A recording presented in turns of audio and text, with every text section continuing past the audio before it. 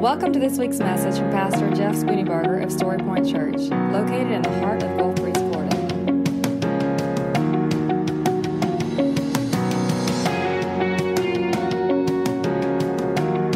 And now, here's Pastor Jeff Spooneybarger with this week's message from Story Point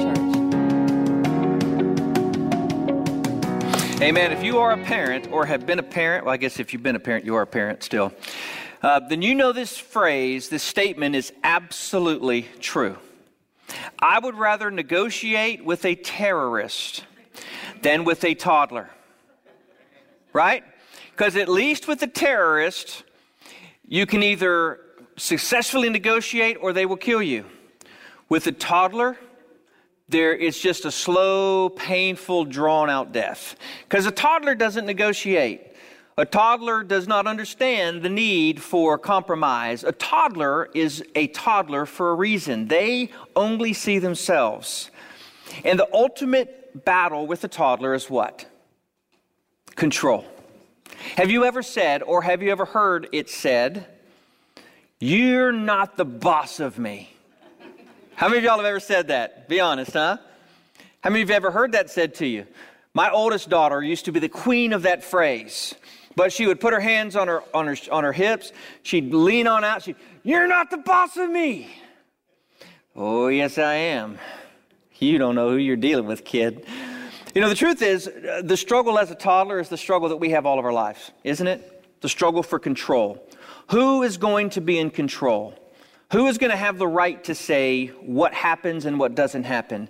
And even people who don't outwardly seem like they need to be in control, there's still that internal struggle. And sometimes people who don't feel like they're in control of anything, they will do things in their own life simply so that they can have control of something. That's where a lot of addictions, or that's where a lot of illnesses can come from. Not illness, but that's where a lot of issues can come from. The need to be in control of something. But I want to tell you that is a human struggle that's in the heart of every person, but there is an answer for it.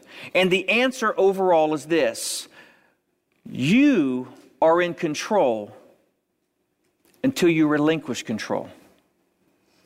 And when you relinquish control to the right person, life changes.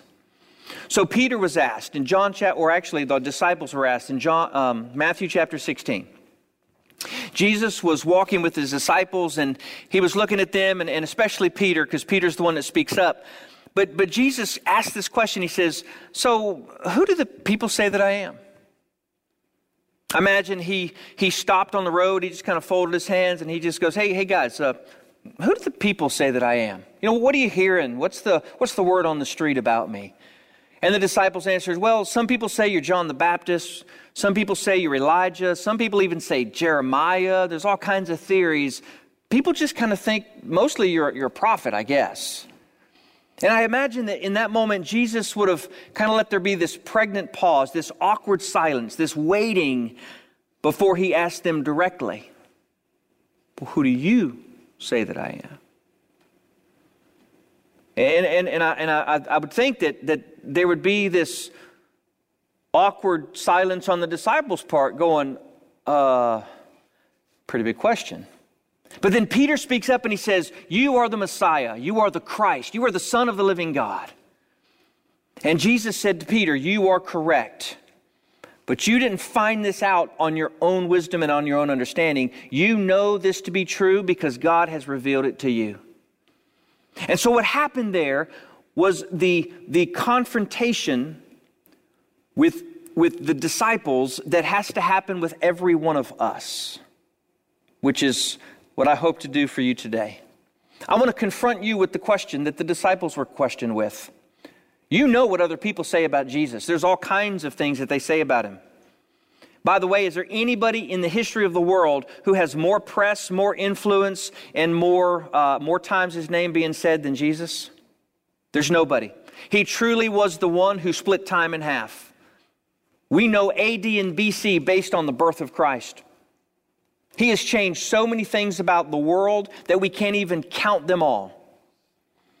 And he was making changes even before he even came. Think about that one for a little while. But the question that I'm asking you today is this: who do you say that he is? Who do you say Jesus is? And there ultimately can be one of three roads you can take on this. You can take the road all the way to this side, which says, I don't really acknowledge Jesus. I don't really want to have anything to do with him. He's not really somebody that I care to put any faith in or belief in. In fact, he's pretty much dead to me. You can take a middle road, which says, you know what? I think Jesus was a good guy. I like what he did. I like what he stood for. I like what he spoke. I like the way he makes me feel sometimes. And so I'm gonna acknowledge that Jesus is who he was, except for I'm going to kind of stay at a distance. In fact, I think what I'm going to do is I'm going to call on Jesus when I need him, but other than that, I'm just going to kind of do my own thing. Oh, of course I love Jesus. I mean, who doesn't love Jesus? Then on the other side, the third road is the road that I believe the Bible's calling us to take. It's the road that I certainly want to be on, and I think I'm on, and I'm hoping that you'll be on as well. This road over here is a little bit more radical. It's a little bit more extreme. It's whereas over here is, I don't acknowledge Jesus in my life at all. The middle road is, I acknowledge Jesus in my life. He is a part of my life to some degree or another. And this side is, he's not a part of my life. He is my life. Colossians 3 tells us that you have died. He's speaking to the Colossians, to the believers, saying you have died and your life is now hidden in Christ with God. In other words, I no longer live for me, but I am surrendered and sold out, and I belong completely to the lordship of Jesus Christ. You know, there used to be a debate in church world. You may or may not remember this, but it was a debate of the lordship of Christ in terms of, if Jesus is not Lord of all, can he be Lord at all? It's the wrestling with, if you say you love God but you don't act like it, well, do you really love God? And that's a real struggle. I mean, it's actually a biblical struggle. So what I want to do this morning is this. I want to break down these three roads. And I want to see what they look like. And then at the end of today, I want to ask you to choose a road, because the reality is, even if you don't choose, you've already chosen. And I want to say to you that out of these three roads, there's really only one road worth choosing. It is not the most painful road. It is not the most difficult road. And it is not the scariest road, because these other two roads are far more dangerous than choosing to totally surrender to the lordship of Jesus Christ. Now, let me break that word down for just a moment. We don't really use Lord much anymore. I mean, that's not part of our regular vocabulary because we're not English. We used to be, not anymore. They had lords and kings and all those kinds of things. We don't really get that word anymore. But Lord means owner, master, boss, completely in charge. You're not the boss of me. Yes, I am. All right, so let's move over to this side real quick, okay? This is by the way, today's message has changed titles like 10 different times. And the reason that happens is I asked God, I said, Lord, what do your people want to hear? Or what do they need to hear? Not what they want to hear. What do they need to hear? What's going to be good for their soul? What's going to move them in their relationship with you? And I started over here, and as I prayed about it, and as I thought about it, and as I looked at the scripture, it just kind of kept changing over and over and over. And what I came to today is, this is the culmination of everything I've been teaching for the last 6 months. All of these verses, for the most part, you've heard before. This is a reminder. This is one of those, okay, this is the bottom line of what God wants for you. The side over here, the road over here that says, who is Jesus? He's just a person. He's just a man. There's a lot of room over here. In fact, it's a very wide road. The Bible says that narrow is the way that leads to life, but broad is the road that leads to destruction. This road over here is a very broad road, because you have on the one extreme, I just don't believe in anything. I don't believe in God, a God. I'm faithless completely. There are a lot of people in the world today that are like that. Zero faith. Or they'll say, I'm agnostic. Agnostic, the original word for that is ignorant. I don't mean that pejoratively, but to be ignorant of something means I don't know. That's actually more honest than atheist, because to be an atheist, you actually have to be God yourself. Think about it. To be atheist is to be absolutely certain that there is no God. The only way to be absolutely certain that there is no God is to be in every place at every time, or at every place at one moment in time, to be able to search and explore where is God. And if you can do that, you're God yourself. Right? Did y'all follow that? So atheist, I don't even know how you can be that, but to be agnostic, you can be that. I just don't know. But in my not knowing, I'm still not going to acknowledge Jesus. So you've got way on that side, and then you've got the people who say, I'm not an agnostic. I believe there is a God, but I just believe that it's a different God. And we've got a multitude of religions that say we are the way to God. The Hindus actually would give liberty to have whatever God you wish. Over 2 million gods. If you go to India today, you'll see gods all over the city. You've been there. It's amazing, isn't it? On every street corner, there's a shrine to a different god. If you go in October, they actually have parades through the streets where each god is celebrated. And then they take their floats that they parade through the street and they throw it into the lake. And then somebody got smart and go, hey, guess what? We're totally ruining our lake, but if we fish these out and rebuild them, we can sell them to them again. No joke. Seriously. So not only can you say there is no God, but you can say there is God, but Jesus is not He.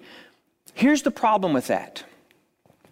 In John chapter 5, we looked at this last week. In John chapter 5, the Scripture tells us who Jesus is and what knowing Jesus means. John chapter 5, verse 10 says this, anyone who believes in the Son of God has this testimony in his heart, that anyone who does not believe God has made him out to be a liar, has made God out to be a liar, because he has not believed the testimony God has given about his Son. In other words, to not believe what God has said about his Son means that you're calling God a liar because you're saying what you said is not true. Okay? The next verse, verse 11. And this is the testimony. God has given us eternal life. And this life is in His Son. He who has the Son has life. He who does not have the Son of God does not have life. Now, just question, is there any doubt about what that verse is saying?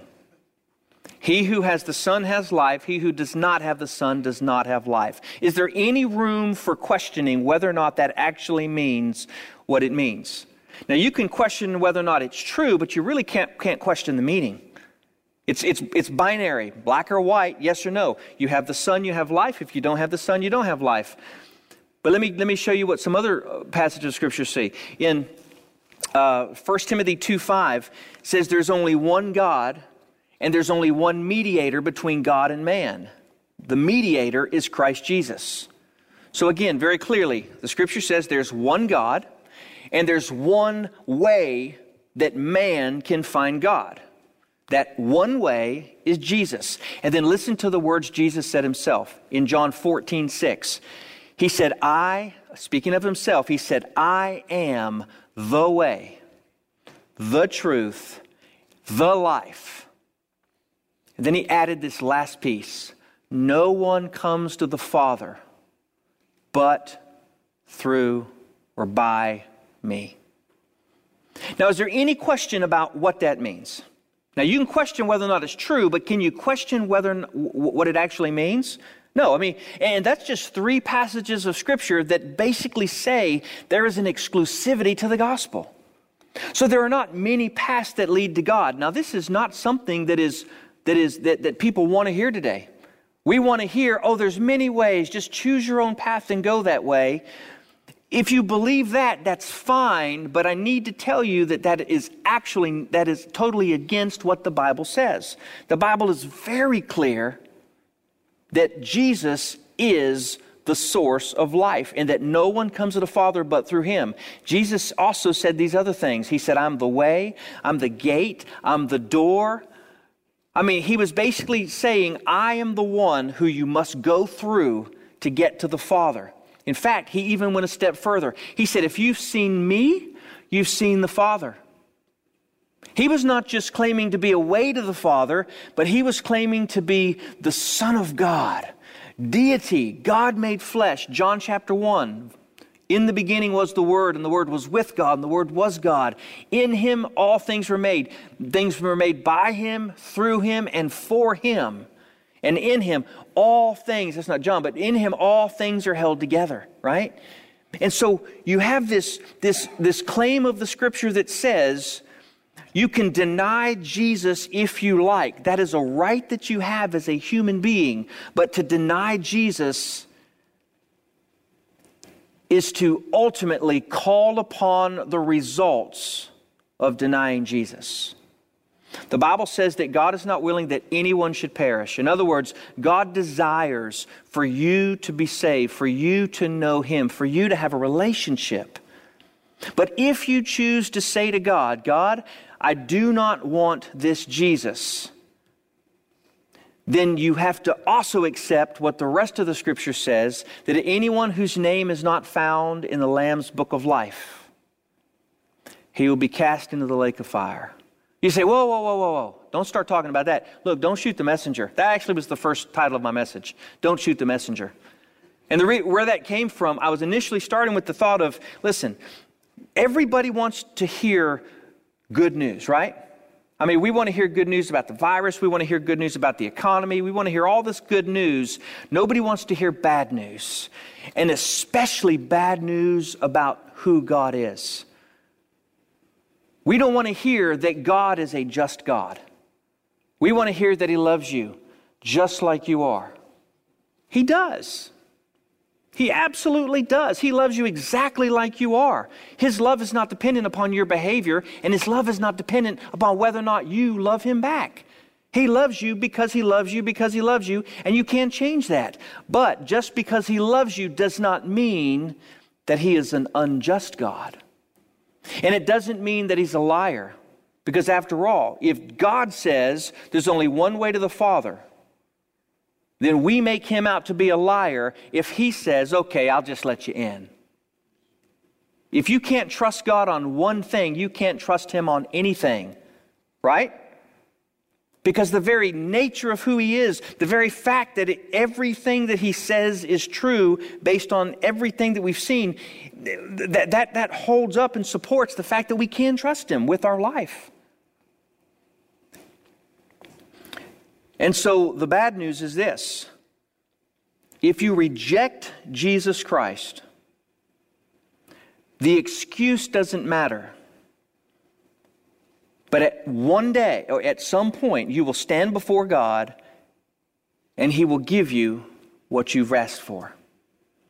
If on this earth you say, I do not want Jesus, then one day you will give account for your own sin. And when you stand before God, He is going to say to you, what have you done with my son? Well, I've rejected him. Well, my son is the only way to me. You say, wait, where did it say that? He's going to say, well, remember that day back in January 2021? Now, you knew this before, but I just made it ultra clear at that moment. I'm not trying to be silly, but I just want to tell you that in this day that we live, we can't afford to not tell the truth. And look, it's not my truth. It's what the Bible says. And you say, well, wait, how do we trust the Bible more than all those other religious books? I mean, what makes Jesus more truthful than Muhammad? Or what makes Jesus more truthful than Joseph Smith? What makes Jesus more truthful than any of the Hindu gods that they worship today? Why should Jesus, how can you say you found the one when there's millions out there that are possibilities? Well, I have an answer for that. Thank you for asking. Here's my test.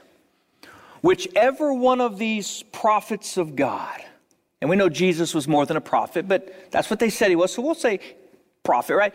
Whichever one of these prophets can die, be buried, and then come back to life. That's the one I'm believing. Amen? So who did it? Joseph is still in the grave. Muhammad, he's still dead. You can go back and you can find the bones if you could dig far enough. But there's one set of bones you will not find. That's Jesus. See, the very fact that Jesus Christ defeated hell, death, defeated death in the grave, by its very nature gives him the authority to say what is real and what is not. Think about it. There's nothing more powerful than death. You and I can do a lot of things in life, but we cannot cheat death. It's coming for you just like it's coming for me. We might get 100 years, we might get 110 years, we might get 20 years, but at some point, we're going to cash our last check. We're going to push our last button. We're going to take one more breath, and we will be gone. Our body will have no more life in it. I did 2 funerals this week. One was 95 and one was 85 or so. That's a long time to live. The 95-year-old Al Godry, good man. Some of his last words were, "I'm so tired. I'm just ready to go home." After 95 years, he earned a trip, let me tell you. But the fact is, anybody who rises from the dead, oh, by the way, it gets even better. He didn't just rise from the dead. It wasn't just like, well, how did that happen? No, before he ever died, he said, listen, the Son of Man is going to be tried and crucified, dead and buried, but I'm going to rise from the dead. And he didn't just say he's going to rise again. He actually gave a timetable. He said, look, in 3 days, when I die, I want you to set your clock, and I want you to push start. And after 3 days, you come and look for me, and you're not going to find me. The tomb will be empty. And just like he said, that's what happened. So, how can we trust that Jesus is the way to the Father? Because he's the only one who's not still dead. You say, well, I can't believe that. Well, that's a whole other time of conversation. But here's the deal. You don't believe that Jesus rose from the dead, then you are denying the greatest event in history. Not only that, but you're saying that this hoax has been carried on for 2,000 years and nobody's yet been able to prove it and figure it out. Think about that.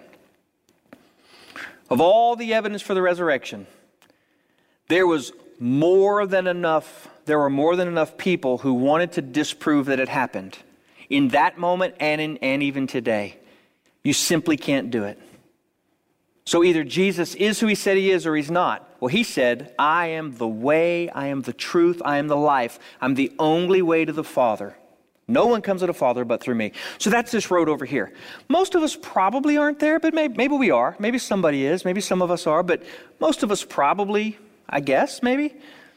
But then you have this middle road. This to me is actually the scariest road. Because the middle road is the road that says, I acknowledge Jesus, I love Jesus, I just don't love him that much. It would be like me saying to my wife, honey, I want to be married to you, but I really don't want us to have that like hardcore commitment thing. I mean, so if you don't mind, I just want to go wherever I want to go. And, so if I'm at home tonight, that's cool. But if I want to just kind of stay somewhere else, I'm just going to do that.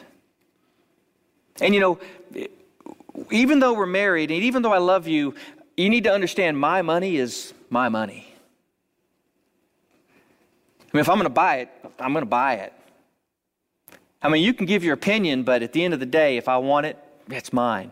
How many of you think a marriage like that's going to work very well? Some of y'all are like, well, I won't even go there. At some point, we might have said, I'm in that marriage, right? I mean, the reality is that a lot of marriages are like that. You can't be married that way. That's not what a marriage is. You know what a marriage is? What's hers is, or what's mine is hers, and what's hers is hers. No, not really. Just kidding. Just kidding. I joke. What marriage is what's mine is yours, and what's yours is mine. I'm accountable to you. I'm not going to go sleep somewhere else tonight without you knowing where I am. In fact, I'm going to run this by you long before I even do it. The other day, just all the time, I find myself, the person I talk to the most every single day is my wife. Do you find yourself doing that if you have a wife, right? I never have the opportunity to not check in with her. Not because I'm like, hey, am I okay to do this? No, it's because I love her. We have a relationship. That's what being married is all about. But we think that somehow we can have a loose relationship with Jesus and it's okay. We think that somehow we can live our own life just keeping Jesus on standby and it's okay. In the words of a good friend of mine, homie, don't play that. Okay, that's not really a good friend, but he did say it. Jesus doesn't do that. Jesus is not your backup plan. He's not just one quiver in your, or one arrow in your quiver. He's not just one bullet in your gun for my hunting language. That's the way I think. He's not just a spare something. That's not who he is. I mean, think about it. Just think of the insanity of thinking that way. The only one who's ever been crucified, buried, and then rose from the dead like he said, when he said, I'm going to use him as a backup. That would be like having Drew Brees as third string, just in case. Okay, maybe that doesn't work this year, but last year it definitely works. That'd be like having Tom Brady as a consultant to the new guys, right? Think about it. You don't ever do that. What you would do is say, you know what? I'm not going to keep Jesus at a distance. I'm not going to keep him as a backup. I'm going to be all in. I'm going to say to Jesus, you have the key and the access to every crack and crevice of my heart. The reason we don't do this road, a lot of it is because we don't want to give up control. Why do we not want to give up control? Because we're afraid. If I said yes fully to Jesus, he might send me to Africa. Well, my friend over here just went to Africa. He paid a bunch of money to go there. It was awesome. I want to go to Africa. Oh, please send me to Africa, right? But see, what we're thinking is this. He might send me to Africa to a tribe and I have to eat bugs and that's just, I don't want. Wait a minute. Is that really what you think of God? Do you really think that God's ultimate desire is to make your life miserable? How many of you are parents? Let me see your hands. Okay. Have you ever said at any point in your life, you know what I really want? I want my son to be absolutely miserable. Okay, I'm not talking like momentarily said that. We've all said that. We've all been there. I mean, right? We've all had moments of that. But has that ever been the deepest desire of your heart? I want my children to fail. I want my children to hurt. I want their life to be chaotic. That's insanity. Every one of you in this room who's a parent, you're a good parent. Because I know everybody in this room, at least to a degree, and I know that you love your children.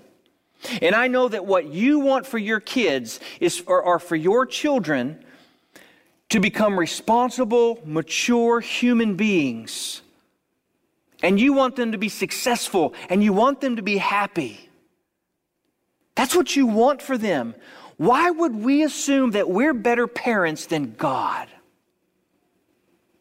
Lord, I'm not going to give you everything in my life, because if I give you everything, you're just going to screw my life up.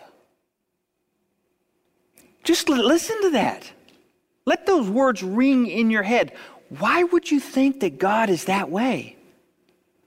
Or, Lord, if I give you my life, then you're going to tell me to do something that I don't want to do. I tell my kids to do stuff all the time they don't want to do. So do you. Right? Why? Because you don't love them? No, because you do love them. Because the very fact that you love them means that sometimes they're going to need to go and do things that they don't want to do, because in that doing, it builds them as humans and it makes them better people. Sometimes surrender to Jesus does mean that he's going to tell you to do something you don't want to do, but every time you obey, looking back, you go, man, you were right. One of the sweetest sounds to my ears is when my daughters call me and say, Dad, you were right. And one day my son is going to learn to say that too. One day. Because there was a day that I said that to my dad. I can't tell you how joyful it is to hear one of my daughters, because they're not at the house, so there's a little distance. Dad, remember when you did this and I hated it? I'm so glad you did. Why? Because I loved you. Because when you trusted me, you let me help you become the person that you were created to be. So here's the thing. The most dangerous road for you and I to take is this middle road. Here's why. Because this middle road, to say that we love God but our life not look like we love God, means that we may actually love God and we're just having a struggle, or it may mean that we're simply saying something that is not really true. And the way you know the Father is through the Son. And so if I simply say I love God but I don't really love God, if I don't really know Jesus, then one day I'm going to stand before Him and I'm going to say to Him, I'm here, and He's going to say, I'm sorry. But you were living a lie your entire life. Wait a minute. That's what happened when in the story where Jesus said, many will come to me and say, Lord, Lord, did we not do this and did we not do that? In other words, they were religious, but they didn't have a relationship. They said they loved God, but it did not come from here. It came from here. The dangerous road for us is right here, for you and for me, because it can be so deceptive. Listen, God is not mocked. He cannot be played. You can play yourself, you can fool yourself, but you can't fool God. He sees even the darkest, deepest secrets of our heart. The Bible says the heart is deceptive above all else. In other words, I can believe something so much that I can convince myself that a lie is the truth. We see that in politics all the time, right? It's true. You can do that. If you repeat a lie enough times, eventually that lie becomes what people think is the truth. You can do that to your own heart, and so can I. This road is a very dangerous road. Very dangerous.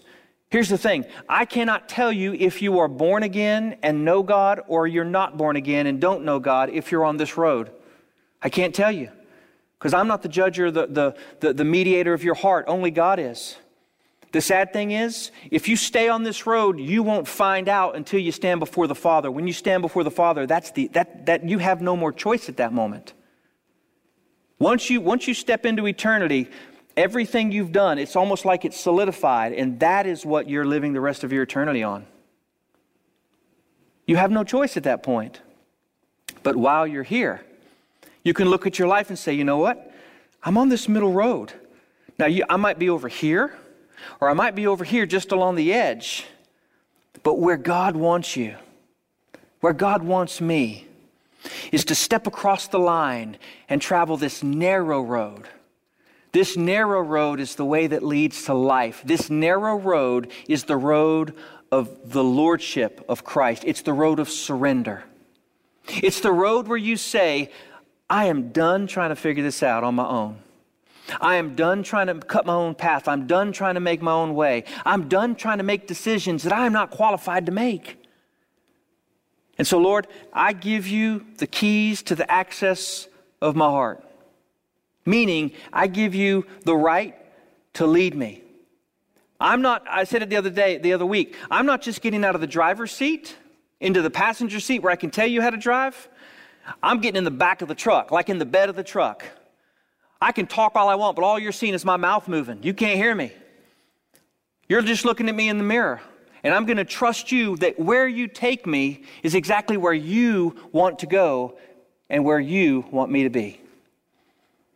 Here's some passages. Jesus said in Proverbs 3, 5, and 6, I preached on this a couple weeks ago, trust in the Lord with some of your heart. Right? I mean, that's what this road is. Trust in the Lord with some of your heart and lean sometimes on your own. No. This road doesn't exist in that verse. Trust in the Lord with all of your heart. And don't lean in your own understandings at all, but in all of your ways, acknowledge Him. And what? Here's the promise. He will direct your paths. God is not a liar. If He said it, He's going to do it. So if we trust in the Lord with all of our heart, holding nothing back, then we can know that God is going to drive well. Now, just a little caveat here. When I say God will drive well, yes, but He's a good driver. But sometimes He has to drive roads that scare us. But you can know that He's never going off the cliff. And sometimes I think He drives a little faster just to give it a little fun. Now, how many of you like to drive fast? Be honest. Yeah, I figured most of you who raised your hand, I figured, and some of y'all are just liars because you didn't raise your hand. The reason I drive a truck partly is utilitarian, partly is to keep me safe. Because one time I borrowed a Hayabusa. See, I had a Cruiser. Cruiser, you can sit back like this, but when I sat in like this, I was like, you better take this back. Gulf breeze, just real quick. One time I borrowed a friend of mine's Mustang. Never driven one before. I think at the time it was like a 2011. We were doing a prom thing here at the church, and I needed a cool car to pull people back and forth. My friend said, hey man, you can borrow my Mustang. Okay, sure. Ooh, pick me. He delivered it to me, and the moment, it had pipes on it. What I realized going through Naval Live Oaks, I better never own this car. Because 75 feels really good. Really good. But it's not a good idea at Naval Live Oaks. Not a good idea at all. I'm trying to remember why I was telling you that. It actually had a point. Hang on a second. I just got lost in the moment. I was enjoying the moment of... Yes. Sometimes God likes to go fast so that you can enjoy the ride. You know, here's the truth of the matter. To trust in the Lord with all your heart means that you let God drive how and when and where He wants. Sometimes He drives like Granny. Y'all can testify to this, right? Sometimes He's like, will we ever get there? Just by curiosity. How many of y'all are in that stage of right now with God? Yeah? You're like, all right, Lord, let's put some pep in your step. I ain't Miss Daisy. Come on, let's go. And then sometimes you just got to hold on, and you're like, whoa. There are times because you've trusted God that you're looking and going, I'm not believing this. I am not, but I just got to do that. Wow. You just want to scream and act like a fool, but you know people are watching, so you don't. It's the coolest thing ever. Man, I wish I had time to tell you the places that God has brought me. The places that I've been able to go and the things that I've been able to do only because Jesus is Lord. I look back and I go, man, I could die today and I've lived 100 lifetimes. It has been so fun. And it's also been really hard at times. See, that's the other thing. When He drives, when you jump out of the front seat and you get in the back, when you trust in the Lord with all your heart, it also means that you trust Him even with the things that hurt and even with the things that don't understand. Because when you trust Jesus, when He is Lord, He says to you, I want to form you into the man or the woman that I created you to be. And what I created you to be, most of all, is in relationship with me, your Father, and I created you to be a testimony of my own grace. And you see, when we love Jesus with a surrendered heart, our response to those words is different than when we love Jesus with a kind of heart. When those things come, when you're on the big road here in the middle, you're like, no, I don't think I signed up for that. When you're over on this road, the narrow road, and Jesus said, hey, I'm about to bring you through some hard times, you go, Lord, I'm really, really not excited about that, except that I know your promises are true, and I know that what you will do will be for your glory, and you will glorify yourself through me, so let's do it. I tell people, and it's true, I don't give blood, they take it. In other words, I do not like needles. Anybody else not like needles? No joke. When I have to go get a needle into my body for some shot or something, almost the entire nursing staff comes to watch. It is really I suddenly become a toddler that is inconsolable and totally irrational. I do. And I'm man enough to admit to you, if you're going to give me a shot, I want you to hit me in the nose, knock me out, give me whatever. When I go to the dentist, there's stories, aren't there? There really are stories. When I go to the dentist, I had to have some tooth work. I was like, hook me up. Before you do anything, boom. I've got a picture. I look like Alf, actually. It's kind of funny. By the way, music is so good when you listen to it and that stuff's going in you. It is, oh my gosh. Give me just a minute if I can. I don't mean to be unholy, but the 80s rock, when you've got this laughing gas stuff, I remember being in the chair and I was like jamming, like the whole chair is moving, and the dentist he's going, you got to be still, dude, you got to be still. I mean, it was awesome. I do that because I didn't want pain. But you know what?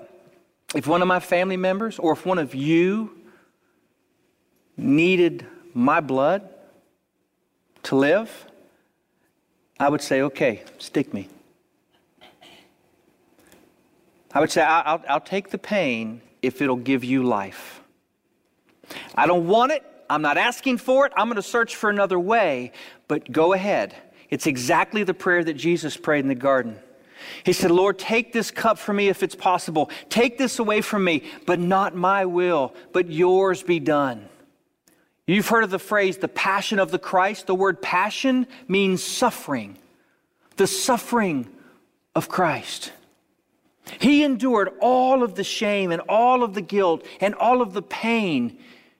It would be crazy to think that Jesus did not experience excruciating pain on the cross and on the way to the cross. He was given 39 lashes with a cat of nine tails. That was a whip that was specifically built by the Romans with chips of bone and pieces of metal inside the 9 different leather straps connected to the handle. And it was built as a torture device so that when they wrapped it around your back, it would come in and grab your stomach and just rip flesh off. That is a gruesome, awful, awful picture. But Jesus would have literally been tied to a post and bent over, and they would have whipped him from the bottom of his feet all the way up to the base of his skull. And literally, his flesh would have been ripped apart, dangling from him. I want you to get the picture. Jesus wasn't wanting to suffer, but he had to suffer because he was the mediator between God and you. Without Jesus Christ suffering, you and I could not have a relationship with God. And the Bible says that it pleased God to crush him, because in his crushing, you and I were given life. And so when Jesus prayed, Father, not my will but yours be done, he must have had in his mind an understanding of the steps that he was about to walk. And yet he walked them willingly. And these are the words he said. He said, I do what my Father calls me to do. There was a total surrender, a total yielding. And through his suffering, it brought glory to the Father. And you and I have a way to God because of it. So when God sometimes goes slow or sometimes goes fast or sometimes says, look, this next part of the trip is going to be tough, but I don't want you to forget my promise. I will be with you to the very end of the age. In these deepest, darkest times that you're about to go through, I want you to know that I'm not going to leave you and I'm not going to forsake you. And in fact, I'm going to be more real to you in the next few moments of your life than you've ever experienced me before. And I want you to trust me. And when you don't think you can go any farther, I want you just to look at me and I want you to hear me say, I love you and I've not abandoned you. I am your God. And then I'm going to pull you through the fire. And on the other side, you're going to see how it makes a little more sense. So, in the Old Testament, Deuteronomy chapter 6, verse 4, the Shema, every Jewish person would know this verse. It says this, Hear, O Israel, the Lord your God is one. Love the Lord your God with all of your heart, with all of your soul, with all of your mind, with all of your strength. All. It's an all-in kind of thing.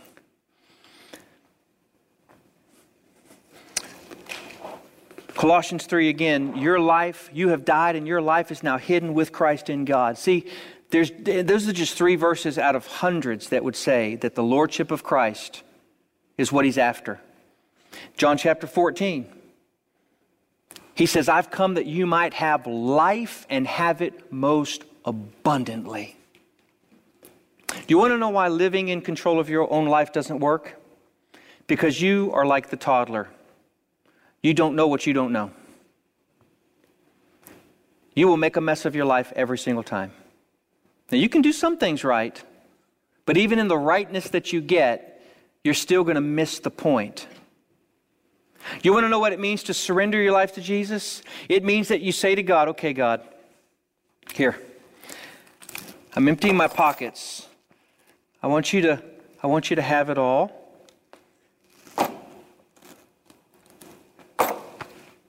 And I'm not going to do it, but it means you take your shoes off, you basically stand before Him bare.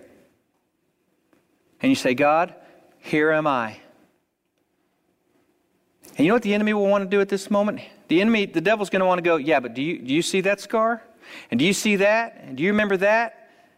And I like to make pictures in my mind of how it would happen. And I just kind of figure that I kind of think of myself, when you do this to Jesus, and the enemy starts to accuse you. By the way, that's one of his names, the accuser of the brethren. He's going to remind you of the suffering. He's going to remind you of the addiction. He's going to remind you of the failure. He's going to remind you of the hypocrisy and all those things. I just, in that moment, Jesus steps in and goes, whoa. He's mine. She's mine. Yeah, she used to be, but she's in me and she's new. Those scars, nothing more than a testimony of my goodness in His life. He doesn't wear those scars with shame. He wears those scars with humility, knowing that I rescued him from the fire. I rescued her when she was unrescuable. Nobody wanted him, but I did. I chose.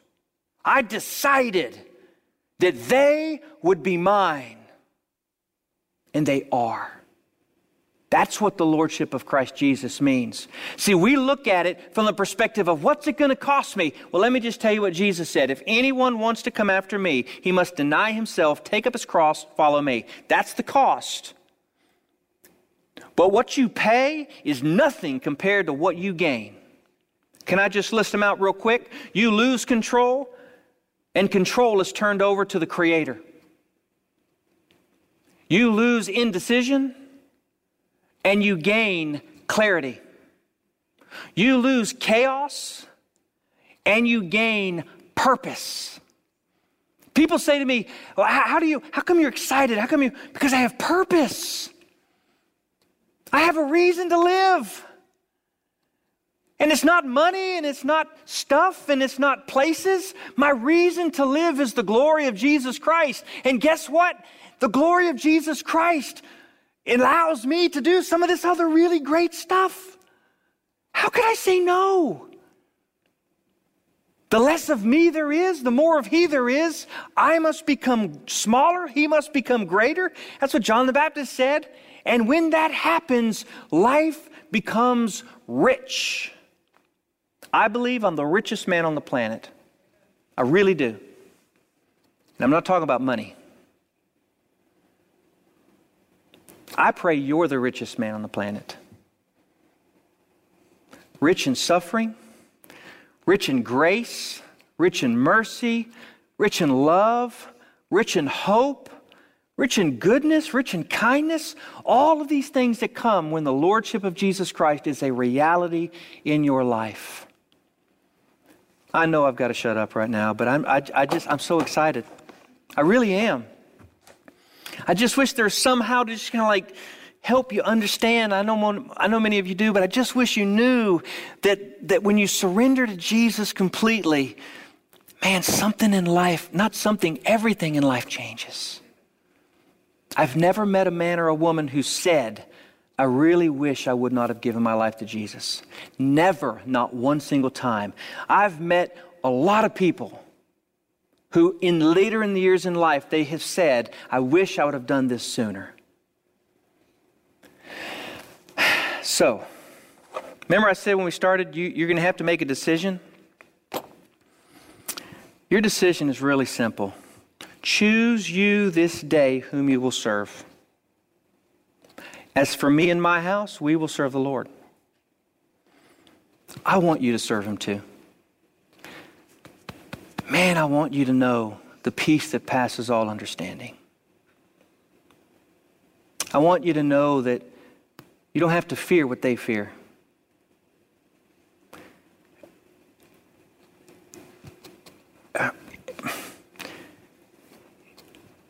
Has God not just been amazing in your life? I know, in your head you were like, don't. And in my head I was like, don't. I just can't help it. He is. Tara, could you imagine dealing with this stuff without Jesus Christ being Lord? How it would be impossible. You would be at a hopeless place. And yet here you sit with joy on your face. Still don't have all the answers that you want or need, but you say, God, I trust you. That's amazing. Yes.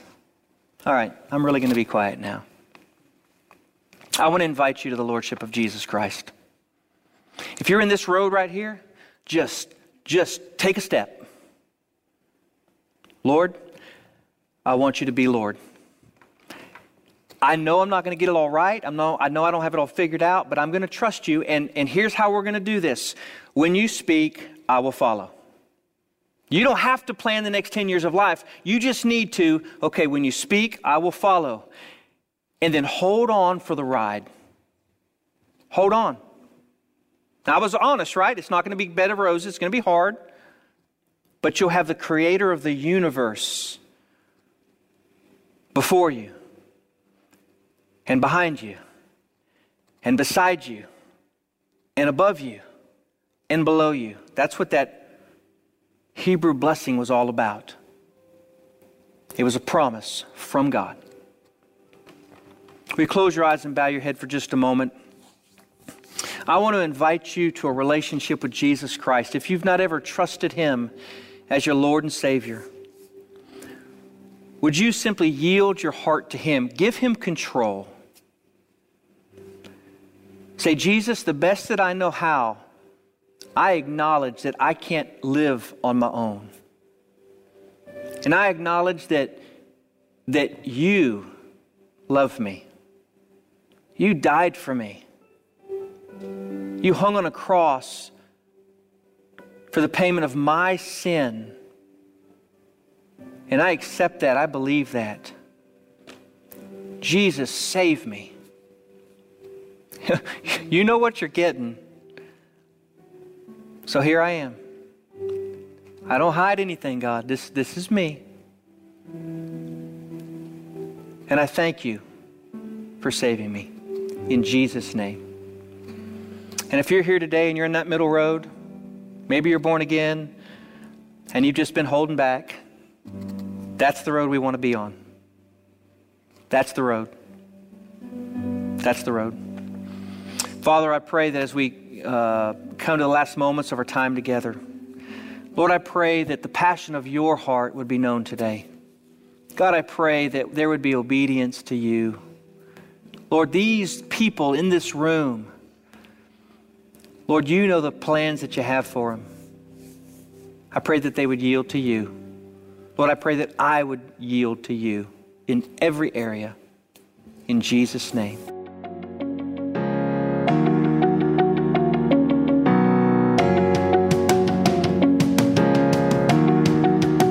Thank you for listening. You can find out more about Story Point Church at storypointchurch.com.